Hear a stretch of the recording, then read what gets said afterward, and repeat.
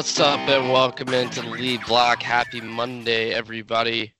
I'm your host, Tyler Walters, alongside Matthew Anderson. Matthew, how you doing? Doing great, man. How about you? Doing good. We're back on Skype. Hopefully, this is the last time, maybe one more show on Skype until we're back in the Garnet Media Studios where we have no connection problems or no tech flakes. Skype is good, but flicks out on us every now and then. Yeah, on occasion. Yeah. All right. So we'll do maybe a little shorter today than usual, but we've got some interesting things happening in the world of the SEC. Not a lot coming out of South Carolina right this second. Clemson's obviously playing for national championship next week, so we'll cover that on Friday. We're going to release a preview of the national championship game. But we'll start in Starkville. And what the hell is happening in Starkville, Mississippi? So Mississippi State plays a bowl game against Louisville the other day, the Gator Bowl or something, I think it was. 38-28, they lose to Louisville. They're one of two teams in the SEC. Have you looked at the bowl records yet between conferences? I took a sneak peek at it one time. Was the SEC? I think the ACC was like 4-4 or some really low number. I thought, but I didn't really get to look into it too much. Yeah, so I checked them again today, and most everybody is either at 500 or right above 500 or right below it, except the SEC, and the SEC is 9-2. Auburn lost to Minnesota last Wednesday in whatever bowl game that was, New Year's Day, 1:00 game. And in a close, pretty good game. I missed most of that one, but I was able to go back and catch up on it a little bit. And I was watching Alabama just beat the brakes off of Michigan in the second half. It took them a while to get rolling, or to gain that lead. But once they did, I mean, they crushed it. But the SEC is 9-2 in bowl games right now, and people question why every year SEC teams get ranked above other teams, get ranked above other schools from other conferences, and it's pretty simple. You know, when SEC teams show up, they show up to play. Unless you are Mississippi State, who at one point was just getting dominated by Louisville. Like this 38-28 is a little closer than I thought that game was. I watched a decent bit of it. Like I turned it on in the second quarter, and I was like, "Geez, like Louisville is crushing Mississippi State," and they're like, look, a pretty pathetic performance. So after the game, like they lose last Monday. That was the day, like last show we released. Mississippi State, like that day, heading into Tuesday, Wednesday, midweek, reports that Mississippi State is talking about letting go of Joe Moorhead, their head coach. And then eventually, like, more reports come out during the middle of the week and end up firing him on Friday or parting ways, whatever you want to call it. They canned him. But he caught me by surprise. Like, you let your coach go all season. They went 6-6. And you let him coach the bowl game. And there was talks of Joe Moorhead leaving at the end of the regular season. And then you let Joe Moorhead coached the bowl game. I really think, looking back at it, the Mississippi State wanted to fire him when the season was over. But the win against Ole Miss, the win in the Egg Bowl, kept for then. And I think had he won this game at Louisville or against Louisville, then he would still be the coach at Mississippi State. Obviously, that's not the case, and he's not the coach at Mississippi State. But I thought it was a weird move to wait until after the bowl game, when the coaching carousel is pretty much like it's coming to a close. Like teams have their coaches, like Arkansas has a coach, Missouri has a coach, fired, got a coach. You're seeing a lot of schools like in the coaching moves in the SEC have already been made. Ole Miss got a coach, Lane Kiffin. So all of these moves have kind of happened, and I think the combination of watching your arch rival get one of the hottest names on the market in Lane Kiffin, and you being okay with how Moorhead's season went at Mississippi State just led to them kind of firing. But I thought it was real strange to let him wait this far and then fire him. What'd you think about it? Yeah, I kind of agree with you. It's like all the best coaches, like you said before, kind of off the market at this point. So now you're really working at their leftovers. There was another program that did something like this. I was watching ESPN. They were talking about how it really sets the program behind, and so you're kind of forced to catch up. But yeah, so not probably the smartest move. Mississippi State, but they must have just been sick of it. And yeah, the fact that Louisville's probably not even competitive in the ACC, and the fact that they lost to Mississippi, the fact that they were able to beat Mississippi State, like you said, there's probably a couple boosters maybe who are like, you know what, I'm over it. Like, get them out of here. So they decided to fire them. Yeah. I think Louisville won 7 games in the regular season. Yeah. So I guess 8 with the bowl win. But yeah, you can't lose to Louisville team who would be bottom tier in the SEC. Like that's just kind of like the icing on the cake for Moorhead. Like he had a mediocre season, and then I guess to leave off with a loss to Louisville left boosters, like you said, and the people above him, the AD and the school itself, just in like a situation where like should we pull the trigger? And they did, but I don't know if they meant to yet. Like I honestly think they should have just kept him around for another season and waited to see what happened. And then if you don't, things aren't working out, you can fire him pretty quick next season and you'll have first grabs at coaches. Obviously, that doesn't always work out. I mean, it didn't work out for Arkansas, or it doesn't seem to have worked out for Arkansas. They didn't get any hot name. They got Sam Pittman, Georgia's offensive line coach, who has been the offensive line coach at every school in the country.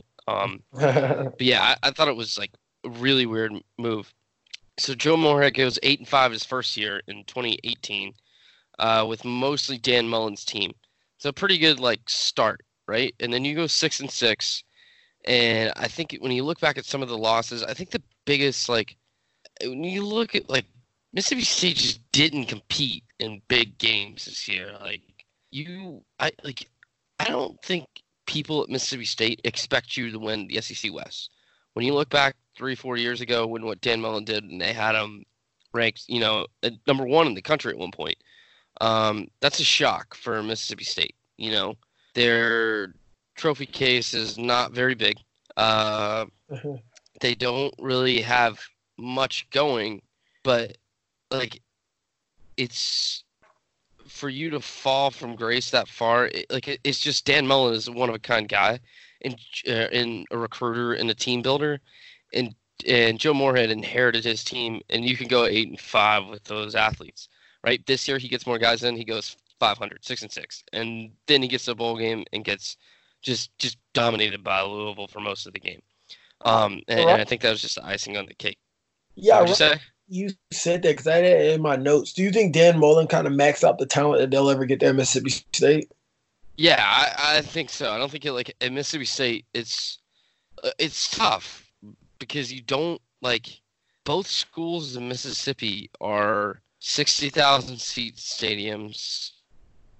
Like compared to, I mean, that's pretty big. It's as big as, if not bigger than most NFL stadiums.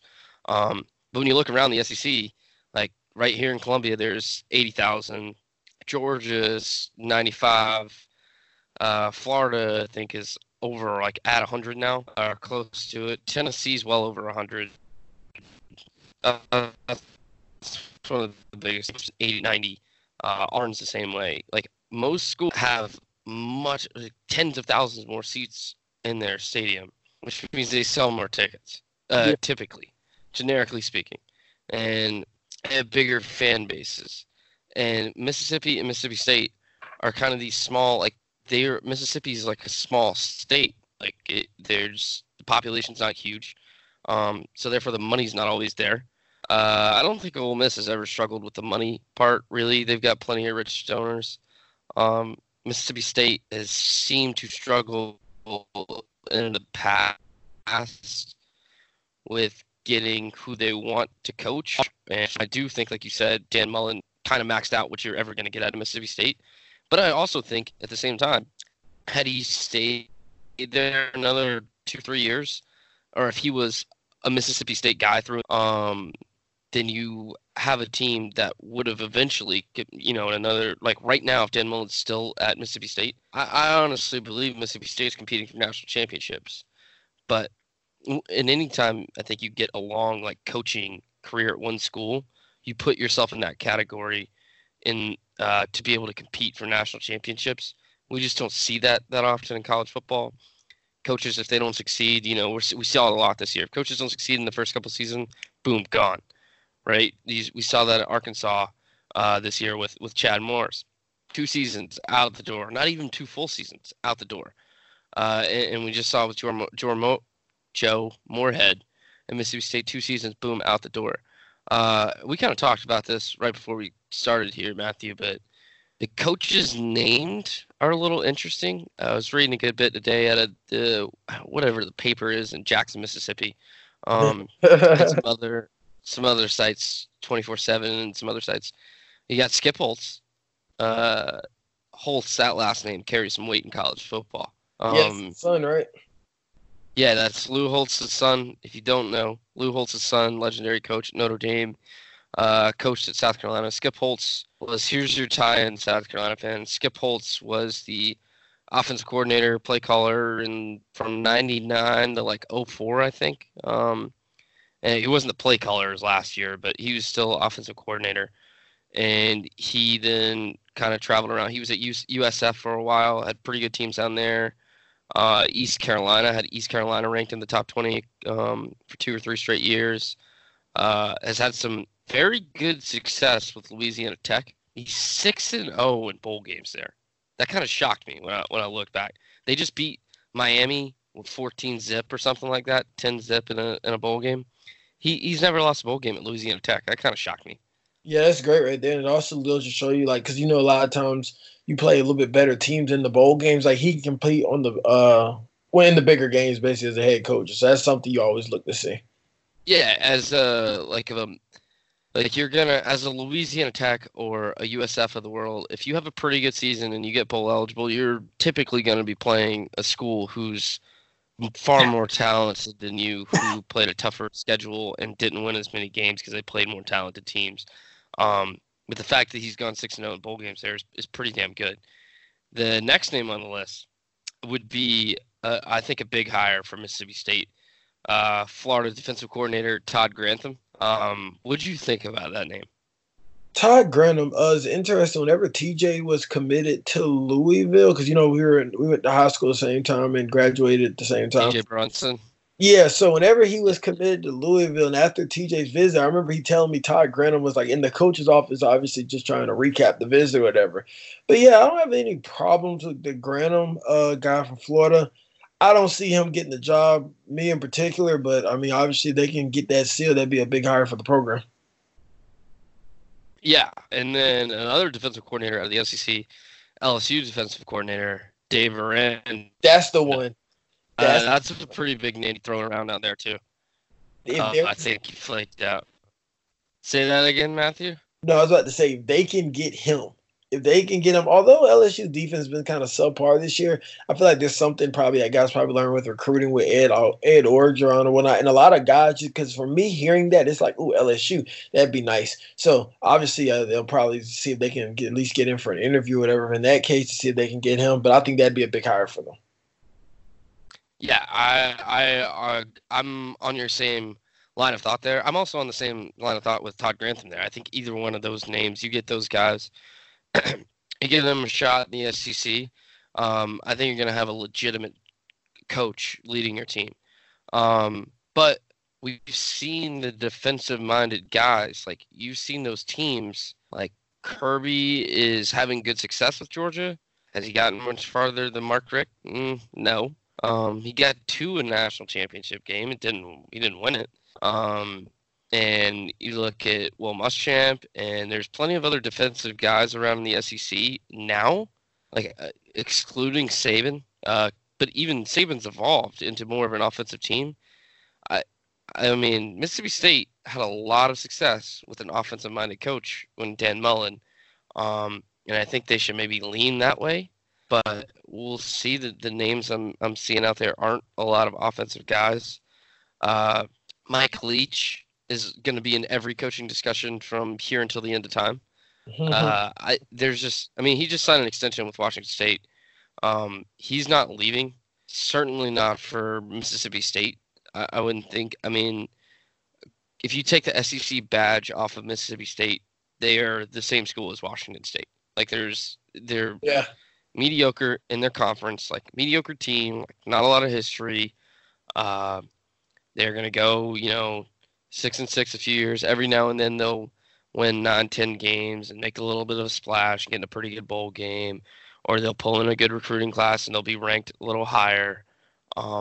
But at the beginning of the season, but they're like I think those schools are very similar as far as places to live. I mean they're very similar. Both are kind of like Starkville's a very small town. Pullman, Washington's very small. I don't see enough differences there for Mike Leach to make him want to come to Mississippi. Excuse me, make him want to come to Mississippi State. Maybe money. Maybe money draws him out of the Pacific Northwest. That's always a factor. Maybe build him a pirate ship. He'll come. I don't know if you've heard this name yet. This is the funniest name I've heard. Jason Garrett. They think Cowboys Jason Garrett. Wow, yeah. We're gonna go ahead and say it's not happening. No. That's interesting. I never would have even thought to throw that name in there. I heard Billy Napier, which was interesting because I remember Billy Napier. As soon as like Dabo got to Clemson, became the head coach, he fired him after the Taj Boyd year, after Taj Boyd freshman year, where Clemson lost to USF, and that was whenever he brought in Chad Morris. But he's been said that he's not going there. But yeah, I didn't hear Jason Garrett. I'm not gonna lie to you, didn't expect to hear that one. No, I didn't either.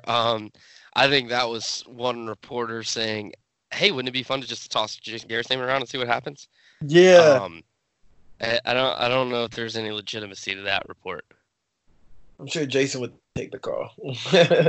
Yeah, right now he's out in Dallas, which shocked me. I didn't think Jerry had the balls to do it. I didn't think Jerry Jones was going to get rid of him. Did you?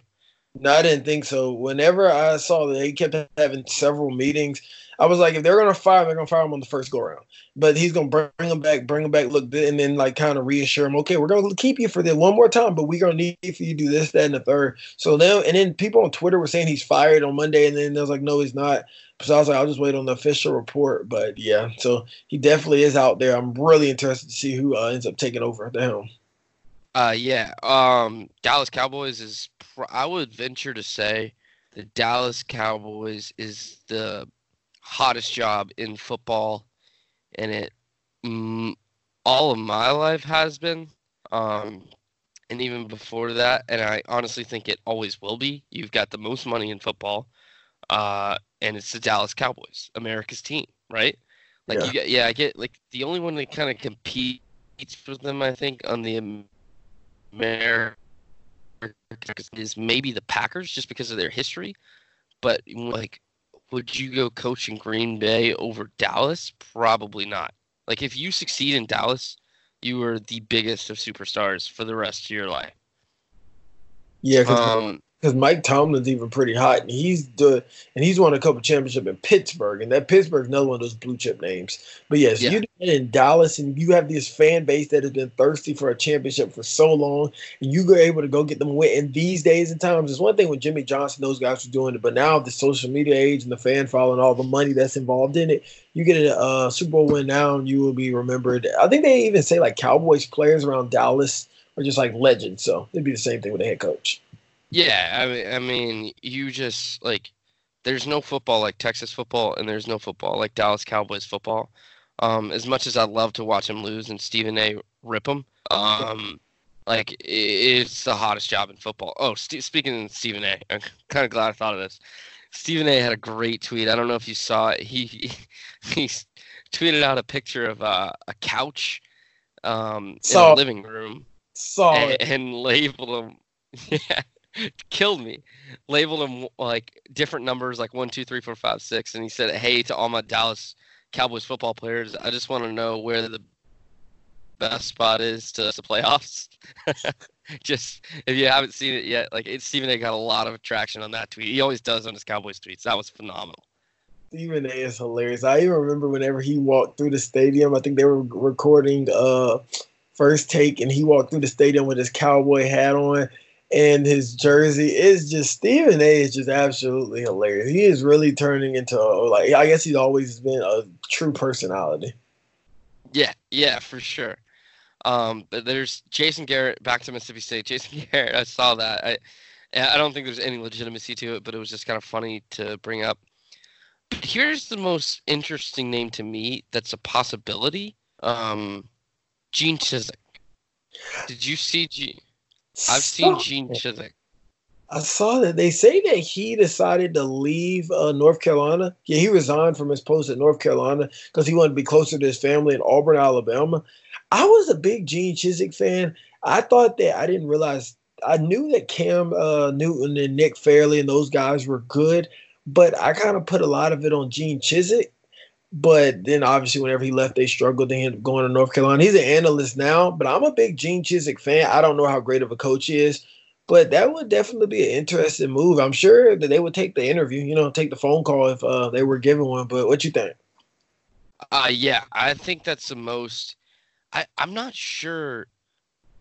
I don't know how Gene Chizik feels about this. If Mississippi State would it be to reach out with him or reach out to him? I like that to me is the most intriguing because this is a guy who's had a lot of success. He's climbed to the top of the mountain in your division, in the SEC West, at Auburn. Like he can, like he's proven he can do that. Can he do it at Mississippi State? And he did it in a very short time at Auburn. He won in his second year as a head coach. He pulls a really good offensive coordinator in. Who knows what happens? Like I thought the Gene Chizik name was the best of me. Here's the best thing I can say about Gene Chizik. I used to hate him as the Auburn football coach, and I think a lot of it was because I despised Cam Newton, and that just kind of pushed off onto Gene Chizik. When they played Oregon in 2010 in the BCS National Championship, that is the only time I've never rooted for the SEC team in anything. In any bowl, I did not. I was hoping for them to lose so bad. And who was it? Michael Dyer got up on that huge run that his knee Yeah. didn't go down on and ends up, taking it all the way down the field. And they end up winning. Like, that's the most important play of the game when you look back at that. But Gene Chizik as an analyst is, like, I love him. I think he's very, very, very good. He has a way of explaining things to make even the simplest minded or most unaware football fan notice certain things about the game. And you can see that come out. If that comes out to me as a viewer, I can only imagine how those things come out as a football player and he's your coach. So I think very highly of Gene Chizik, especially after watching him, over the last few years on the SEC network. He does a phenomenal job on there. And yeah, I don't really I'm not much in the booth, but when I do, I like to. I usually turn on the SEC network after games, like on Sundays, because they got rid of the old college football final, and I really only care about, I really only want to focus hard on the SEC on days after, and I love watching his breakdowns. He does a phenomenal job, but I think probably be he would be a shock hire. That's a hire that you can look across the aisle to Ole Miss and say, okay, you got Lane Kiffin, who's never really done anything. We got Gene Chizik, who's just won on a national championship, but and he hasn't coached for like 5 of those years. So, yeah, I think he's one of the most interesting hires, and I don't think Gene would not take it. I think he would have to. Everything would kind of have to go his way. As far as like money and stuff, he's going to be more expensive than some of the other guys on this list. But like, I could really see him at Mississippi State. That would be fun to watch. I think that's my guy if I'm a Mississippi State fan right now. Yeah, I've noticed it. I haven't really listened to it as much, but I have heard a lot of positive I guess responses about him on the SEC network, like you were saying. Also, one thing I just saw that he was part of the Texas 2005 national title team as the co-defensive Yes. coordinator. So he was with Muschamp. No, that was before Muschamp. Muschamp got there in 2008. Muschamp was with the Dolphins in 05. I think Okay. that's the year he left for the Dolphins. Yeah, like Gene Chizik he's got a very good track record of defense, and I know I was just saying, Mississippi State, you have a strong, like, you just had an offensive coach who can kind of stir things up, and I think if you're a smaller school, you almost need an offensive coach because you need something different about you, something the defense can't. You need splashes, and I think that gives a lot of smaller or like not elite teams the edge because they can have a few years of success while teams can't catch up to them. And then once teams catch up to them, if you still have the same coach, by then you build up recruits and stuff where you can build a program. Um, but I think Gene Chizik can do it from the defensive side of the football. Here's my thing with this is, do you take looking at a guy that has had decent success but he's never had a head coaching shot in a big time conference? You take Todd Grantham, who's kind of unproven as a head coach. Do you take Dave Aranda, who's in the same boat? Do you give them a shot in the SEC as a head coach, or do you take someone who's proven? Now this is all granted. All of these guys want to come to Mississippi State, but yeah, it's like I take Gene Chizik out of that pick, right out of that litter right there at Mississippi State. Yeah, definitely. And like even with like how you're saying, even it's not like he had an easy way of getting to the top of the SEC West, I mean the SEC period in the national championship. He had to go and beat Alabama, so he's used to play against, well, I guess coaching in those really good games and beat Nick Saban head to head, especially coming back because that was the year they were down like 28-3. I don't know whatever the score was, but they were down big that year. Also, 28, I think it was 28 zip at halftime. Yeah, they just stormed back. I love that year of Cam Newton. So like how you don't like him, I absolutely loved him. Another thing to think about, Gene Chizik's King of Sound Bites. I remember he had two of them that were really good. Good to Great. This is like what that Auburn team like lived off of. Good to Great, Auburn family, and I guess it's three. And the last one was this place was made long before you got here. All you're trying to do here is just keep it great. I was like, ooh, that's good. So I love the sound bites by Gene Chizik, and I would love the facelift by Mississippi State. Here's the Gene Chizik phrase for all of you Clemson fans out there who think Dabo created the two words "all in." Oh yeah, and yeah. That's a Clemson thing. Look back at the 2010 Auburn national championship team. They were using "all in" years before Clemson did. So there's a little bit of there. There you go, Clemson fans. There's your connection to this Mississippi State coaching church. It basically just to say you didn't create "all in." But yeah, we'll move on from Mississippi State. I like Gene Chizik's my guy, but I also the one weird thing is, like, not only did Napier kind of distance himself, I've seen some other coaches kind of say like hold on about Mississippi State news. So like I don't know what that says about the administration there, but maybe those coaches aren't right in the right place at the time. But it's interesting that Napier would take his name out of the hat. Basically, he's coaching at Louisiana now, the Raging Cajuns.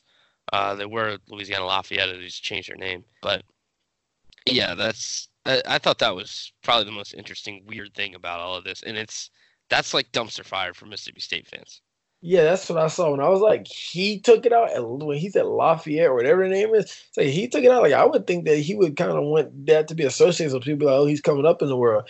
But yeah, like you said, there might be some smoke. Where there's smoke, there's fire. There might be something to why he doesn't want his name to be associated with that. So something to look forward to. Hopefully, they're getting somebody hired here relatively soon because now they've already missed.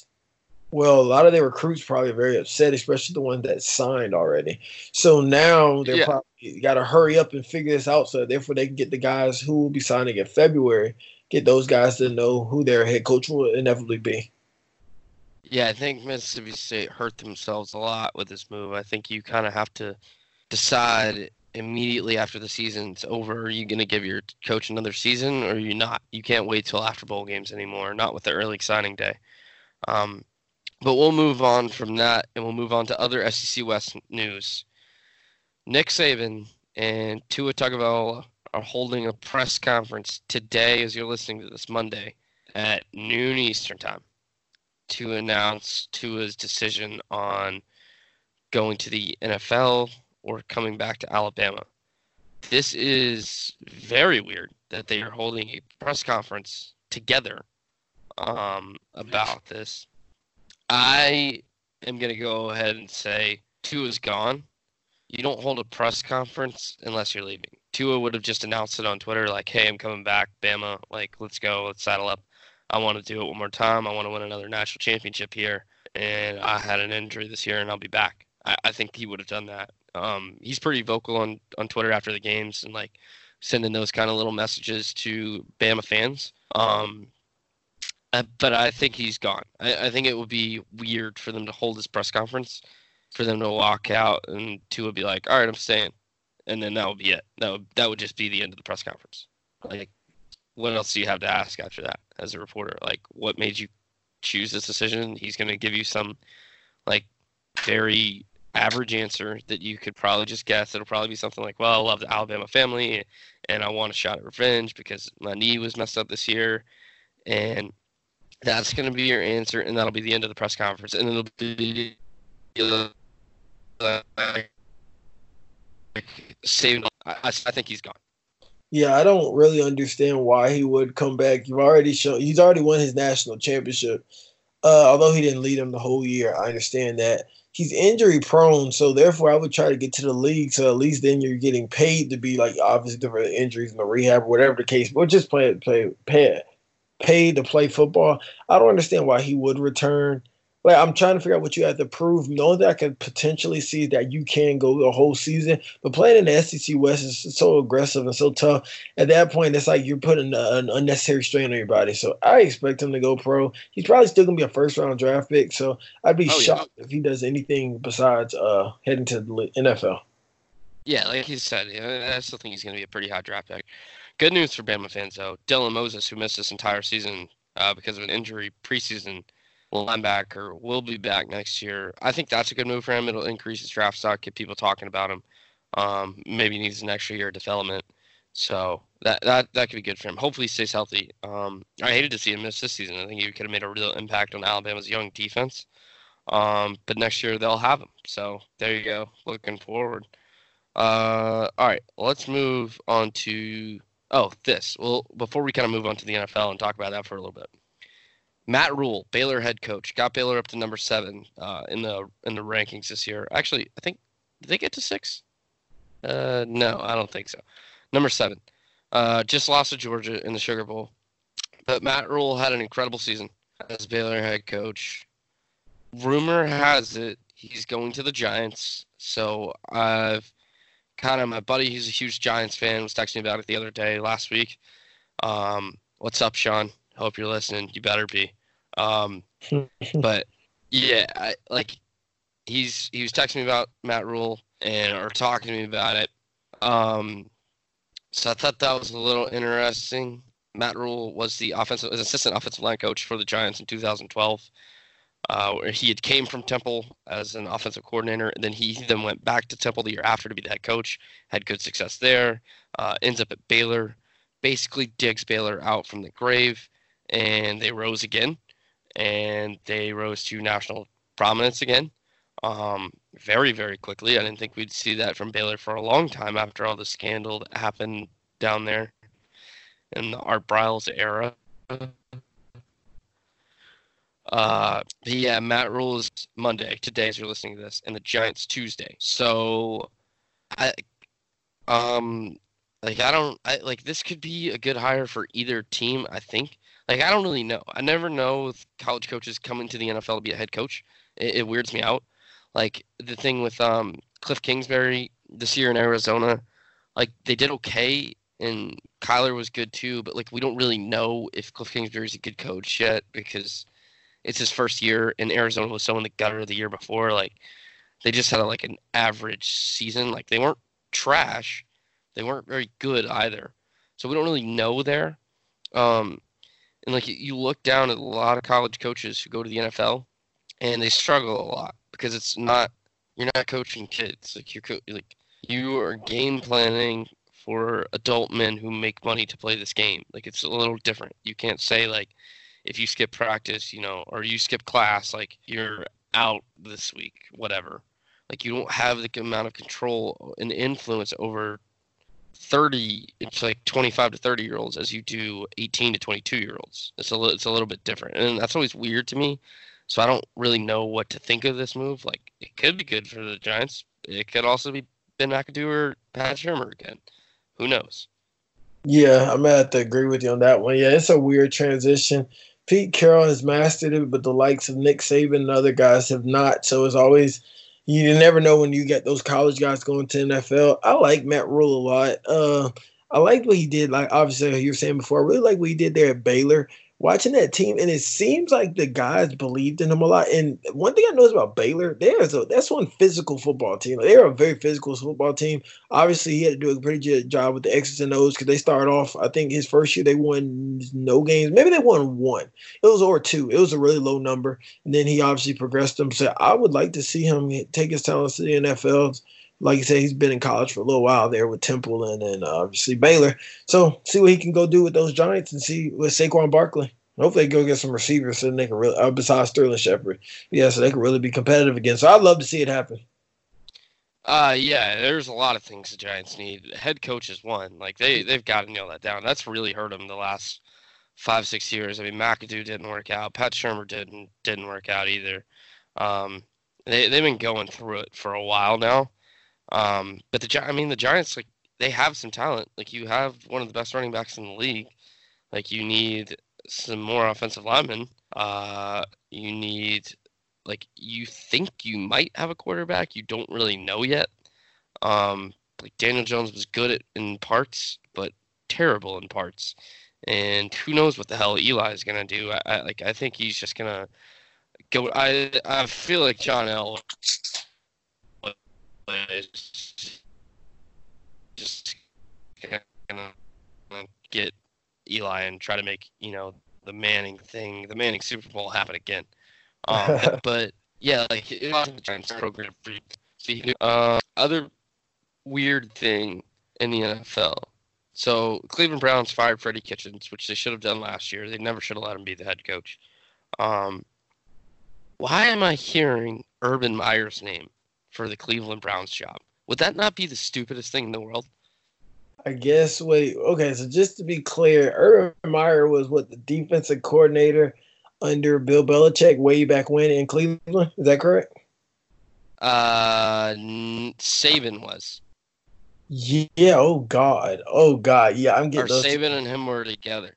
Yeah, I'm getting those completely confused. Oh wow. Yeah, no. Yeah, yeah. Okay. I clearly got that one backwards. I don't know. I'm thinking about that documentary, but yeah, no, Urban Meyer. Yeah, I don't see I don't think that's gonna happen. The only thing I could think that would get Urban Meyer to go to the NFL would be potentially the Cowboys.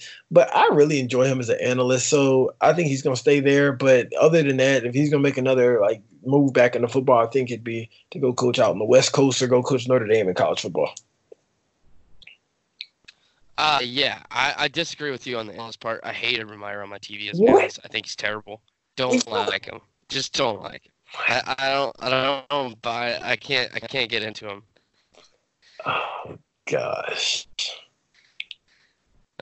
Um, like Urban is one of the best college football coaches of all time. There's no arguing about it. He's won national championships at two different places. Had Utah be a relevant team.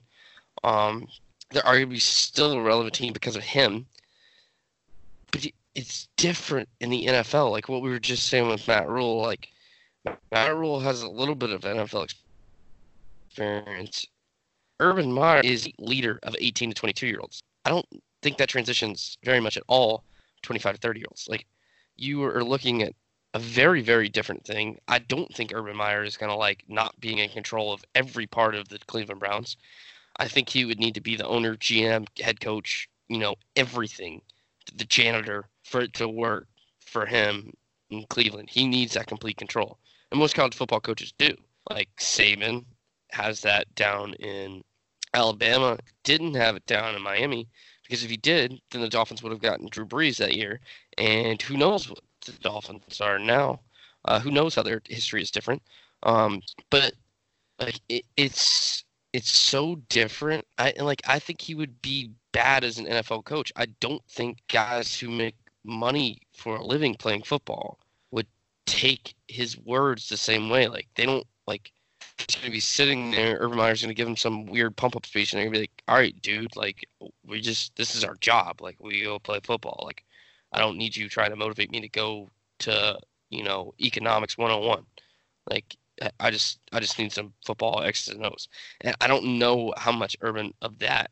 I don't think Urban can bring just the X's and O's. Like, he brings Urban and the motivator with him because that's who he is. And that is exactly what you need on the college football level, not what you need on the NFL level. Yeah, I think that one thing that you said there was about like how we were talking about in the NFL, you're really like the X's and O's guys. Obviously, you control a couple other things, but for the most part, it's like that. He needs to be the guy, like you said, the general manager. I think they call it like vertical integration and econ or whatever. But anyway, he needs like to do the whole entire thing. So I don't think he'll be able to kind of just stay in his lane as a head coach. So yeah, that probably, like I said, if he goes back into coaching, I needed to be in Southern California at USC or in Indiana at Notre Dame. So one of those two. But I don't know. Like I said, I can't believe you don't enjoy him. I enjoy him thoroughly. He has this thing called, I think it's called Urban Playbook that's on YouTube. It's amazing. He breaks down everything. He breaks down why receivers do this, why quarterbacks do that. I absolutely love it. But yeah, so he'll probably stay in college. But according to whatever, I was listening to Chris Carter talk about it a little bit, who was out at First Things First. Oh my gosh, I don't even watch the show like that anymore. I like Nick, but I really like Chris. But anyway, that critical condition, I don't know if he's gonna join. If you had to put your money bet on it, knowing that he has whatever that critical condition is, if he gets into too much stress or whatever, do you think that he'll at some point get back to coaching or no? Wait, what did you say? I'm sorry. Did you skipped out a minute. Did you say will he get back to coaching? Yeah, at some point, whether it be in college or NFL. Yeah, I think so. I think see Urban at Notre Dame, but I also thought like Ohio State. I think he would have stayed at Ohio State if he really wanted to coach again because that was the school. Like he grew up in Ohio State. He's an Ohio guy. He wanted to be at Ohio State. He was there. He climbed to the top of the mountain with them, and they are just as big as, if not definitely bigger right now, just as big historically as Notre Dame or Southern Cal. Um, so yeah, I don't really know. Like I want to think he will get back into coaching. I don't buy the health BS. I really don't. I think that's an excuse for Urban and whatever else. He may be going through health issues, but I don't think at all that that's preventing him from coaching college football. I really don't. I think he's just using that to kind of like be as like, well, I have health issues and I need to calm down, and it's probably definitely a fact. I don't think that's the sole reason why he's not coaching anymore. I think he might just not want to coach. You could just say that, but I don't buy that all of it is just his health issues. Okay, and also I was listening to him talk on, I think I was on Fox, and he was saying with Colin Cowherd, and he was saying that he would have stayed at Ohio State a year or two longer, but he said that Ryan Day, they weren't gonna be able to keep Ryan Day anymore. He's a really good coach. He felt like that was the perfect person to like lead the program to, so he went ahead and made an early exit. But yeah, he said he could have coached probably about a year or two more. But it's like if you have a successor like Ryan Day, you're not gonna be able to keep him in forever. So you might as well go ahead if you really care about the school, like he obviously cares about Ohio State. Then it's like you go ahead and let the guy go ahead and move on so the program is passed down in good hands. Yeah. That was probably a good move. I mean, obviously Ryan Day had a lot of success this year, and really should have won the college football playoff semifinal the other night, and just kind of messed it up at the end. And like it's or in the middle really, but yeah, it's just it's Urban's just so weird to me, and I don't think we'll ever know the reasons why Urban left Florida, much less Ohio State. But we'll quickly do the NFL. I think I said this is going to be a short show, but we're going to go full length here. The Patriots lost last night. Did you see that coming? You did not see it coming, but I heard the commentator say earlier in the game that he feels like if Derrick Henry got 150 yards, I think he said something like 150, then they were going to be able to win the game. The Patriots did lose with the final score of 20-13. Derrick Henry had 34 carries for 182 yards. 34 carries. That dude is going to be hurting today, but he's so big, he might be fine. He's a different kind of genes. And no, the Patriots didn't score at all in the second half. After seeing how, like, for a second there, I would consider, okay, maybe Tom Brady's done, but I don't think he goes out like that. So I think he'll be back next year. Now, I would love to see him in LA at the Chargers, get people to come out to the games in the new stadium and stuff. And I think he was born in California. I could be wrong about that, but I think so. You're right. So I would love to see him go to the Chargers, but I'm not sure about that. What you think? Yeah, Brady's a California kid. I like it's gonna be.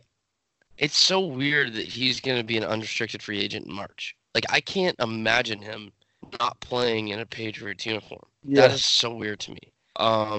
But he needs help.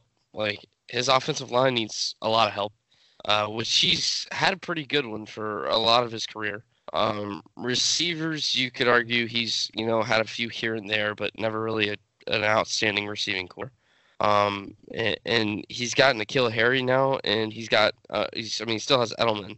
Um, Gronk was a huge loss for them this year, huge. I think they were one of the last teams in the league as far as targeting tight ends this in 2019, 2020. And like, there just needs to be more around Brady. That defense was very good all year. And it's just, I mean, losing to Vrabel, who is an ex-Patriot, that had to sting a little for Belichick. I don't know. Like he's lost to his successors before or his underlings before.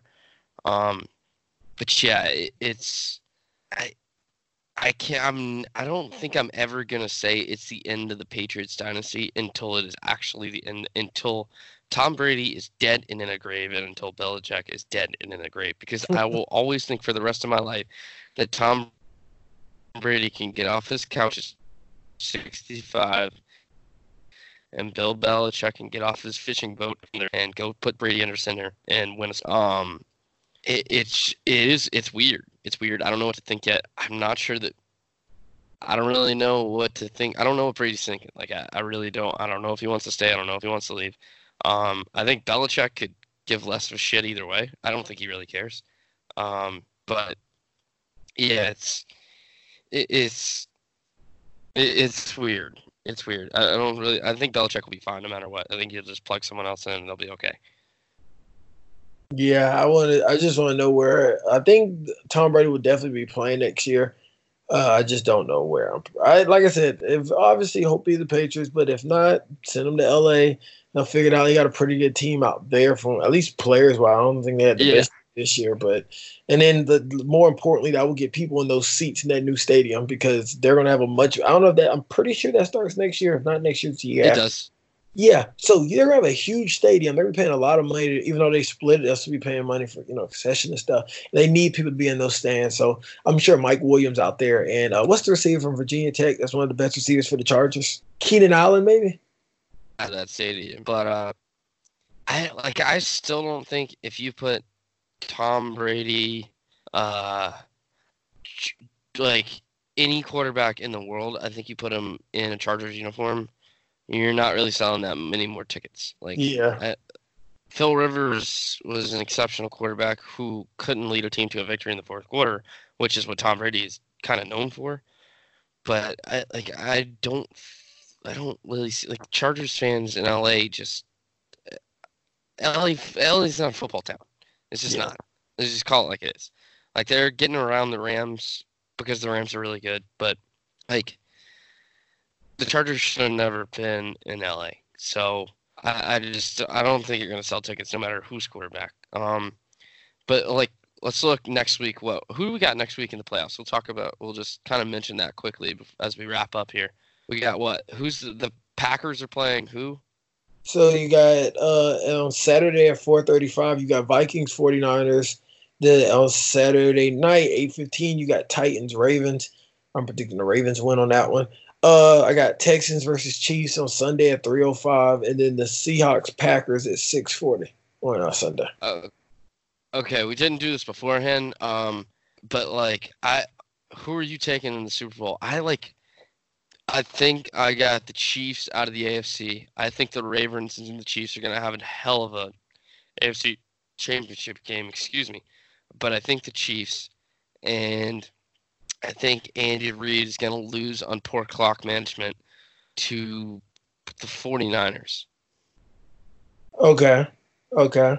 I got Ravens beat. I got the God, that's a tough one. Definitely Ravens 49ers in the championship game. don't like to buy too much into the hype, so I want to go with the 49ers. But last time I think I bet money that the 49ers were going to beat the Ravens. I lost a lot of money, so I'm going to go ahead and go with the Ravens. So, because, yes, I'm going to go ahead and go with the Ravens. Yeah, I will say this, though. If the Seahawks win in Lambeau Saturday night, Saturday, whenever that is, I think the Seahawks are probably the best team. They are the most likely team to win the Super Bowl left in the playoffs. The Ravens are really good. Are they a Super Bowl? I don't really know. We see this a lot. I mean, we saw the Chiefs last year, an exceptional team all the way through. You lose in the playoffs. Obviously, the Ravens will have to deal with the late January Patriots like the Chiefs did. But it's different. It's a different kind of beast playing in January. It's not October. So we'll see. There's a lot of guys on that team who are really, really, really, really good and have been in the league a nice little while now. They've got a good veteran group to lead Lamar. But I don't know. I really think if the Seahawks beat the Packers, the Seahawks will be my pick just because of Pete Carroll and Russell Wilson's an incredible quarterback. And some of the other playmakers they have. And like, I mean, Clowney, the defense had like 7 sacks yesterday, as you're listening to this. And they played an incredible game. Like, Clowney's added a lot to that defense. But like, the Seahawks, to me, if they beat the Packers, they will beat the 49ers in the NFC Championship game. And I think they will beat whoever they play in the Super Bowl. I think they're super well-rounded, and they have a great coach. And I think that'll be that. Russell Wilson will be able to lead them. That'd be crazy. When do they do the MVP voting, by the way? They release it like the week before the Super Bowl, which is weird. Like, I don't really ever pay that much attention to the MVP. I just remember it was Matt Ryan. Like, it got announced it was Matt Ryan before the Super Bowl, which was weird. I don't know. It's all strange to me. Like, why don't you just leave that until after? Like, either do it before the playoffs start or do it after the playoffs end. Like, I don't want it during the middle of the playoffs. I guess it's something to announce on the Pro Bowl week, which the Pro Bowl sucks, but whatever. Yeah, for sure. Well, all right. I think that's going to be it for the lead block this week. Thank you to Ben Sound for our music, intro and outro for the show. Obviously, I didn't say this at the top, but go follow the show at lead_blow_podcast. Rate, review the show if you're on Apple Podcasts. Give us a rating. Comment on any of our posts. Let us know what you want to hear on the show. DM us, Matthew, myself, or the show account. We'll see it, and we'll respond. And we'll put whatever you want on the show.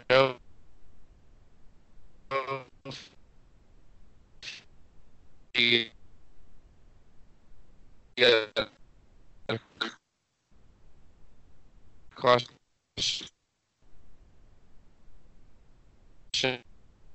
You want to? Nah, man. We'll try it. And then we will have a show for you either, we think next Wednesday after the college football playoffs. So there will be no show next Monday, because we don't want to release the show right before the college football playoff happens. Before we were already going to preview it on Friday, so we're going to wait until after the game, and we'll release a show for you. So be on the lookout for that, and we will find out which Tiger gets crowned. But we'll talk about all that on Friday, and that's it from us. Matthew, you got any last words? Nah, that's it, man. All right, good stuff. We'll see you Friday. This podcast is part of the Garnet Media Group podcast network. Garnet Media Group is a partnership between student-run media outlets at the University of South Carolina. Find out more about Garnet Media Group's podcast and other student work on garnetmedia.org.